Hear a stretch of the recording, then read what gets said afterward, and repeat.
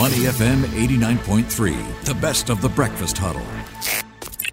Why it matters on Money FM 89.3. Money FM 89.3. Good morning. It's the Breakfast Huddle with Elliot Danker and Ryan Huang. It is now time for Why It Matters. Now, I want you to imagine this. Imagine you're in the early days of running a startup and you need legal advice. You need legal support, or perhaps you need to draft some kind of a legal contract. I know what you're thinking.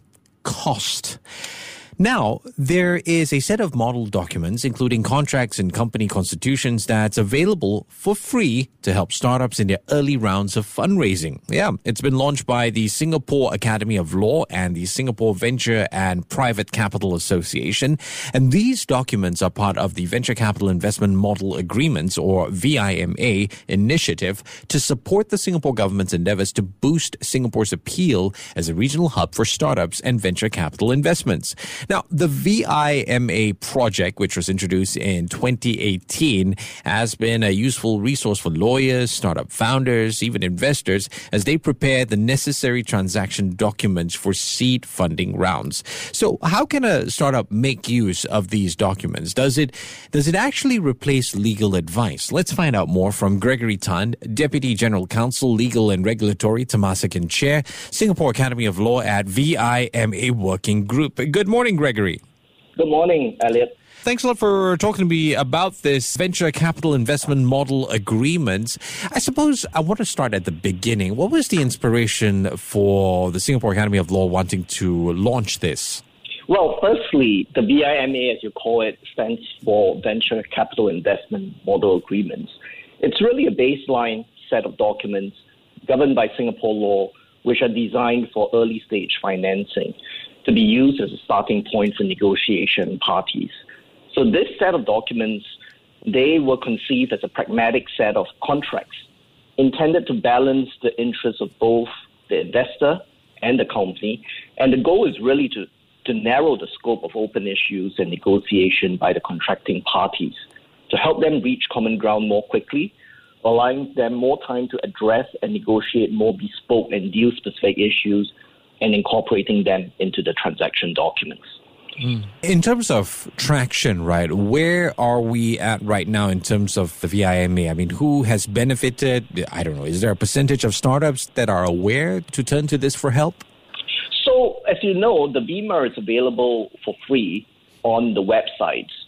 We do not track specifically which companies download these forms, but we do know, for example, like with the SVCA, there has been 17 downloads since the launch in 2018.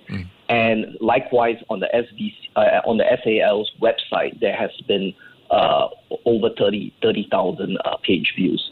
So it's quite extensive, and anecdotally, we do get a lot of comments from users that these forms have been very useful. Yeah, it definitely sounds very useful.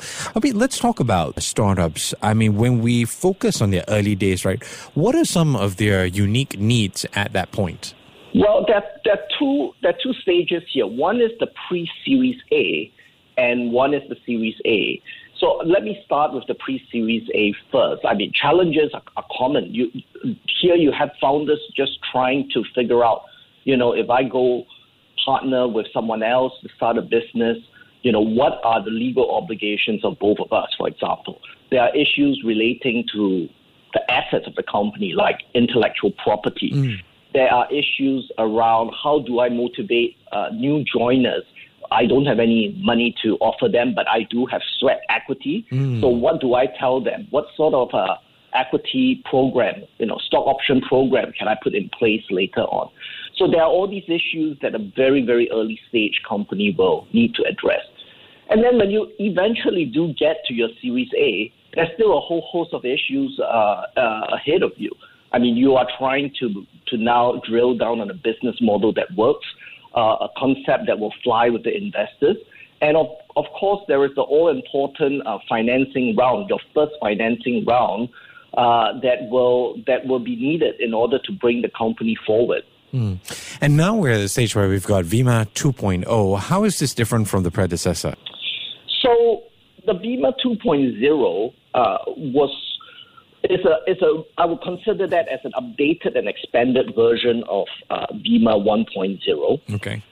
And why do I say that? Well, what we have in Bima 2.0 is a updated and more comprehensive set of Series A documents.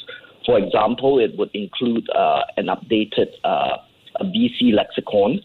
It has updated term sheets, both long and short forms, updated shareholders agreement, subscription agreement. And what we have done here is to provide more annotations and alternative clauses so that parties have a wider choice to choose from. We have also added in new documents to this suite. So you have model constitution for the company.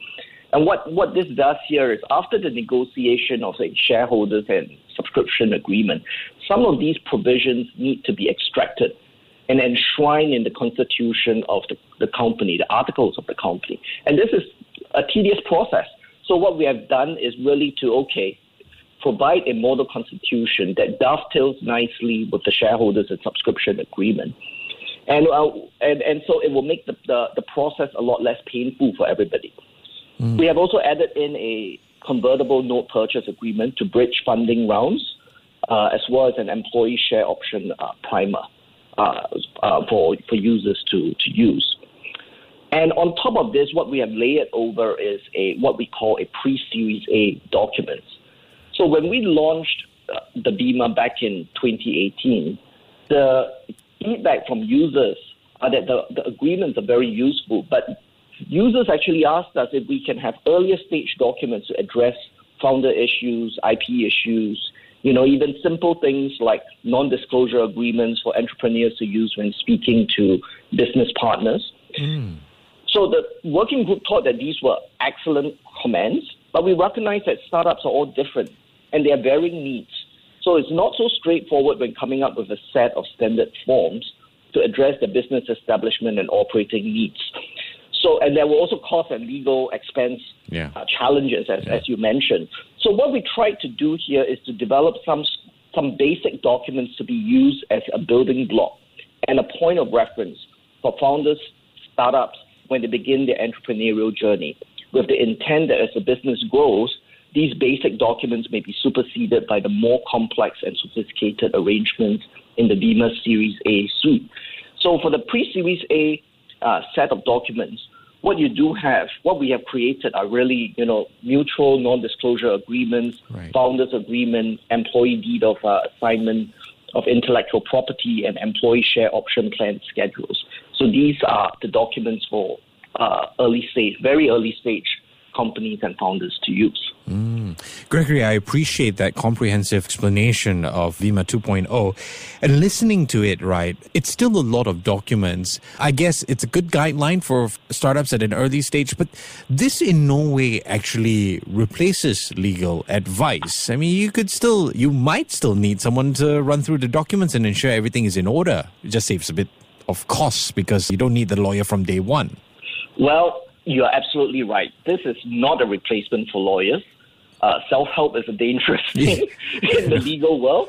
What I would advocate is to think of these model agreements as just a starting point for users, for lawyers to consider. We believe they are a very well-informed starting point because the documents reflect the market and they are balanced in approach, having been reviewed and looked at by so many law firms, both local and international. So hopefully when using these forms, they will reduce the scope of disagreement, allow the contracting parties to use their time to focus on the business and the issues that matter to them. That's our hope.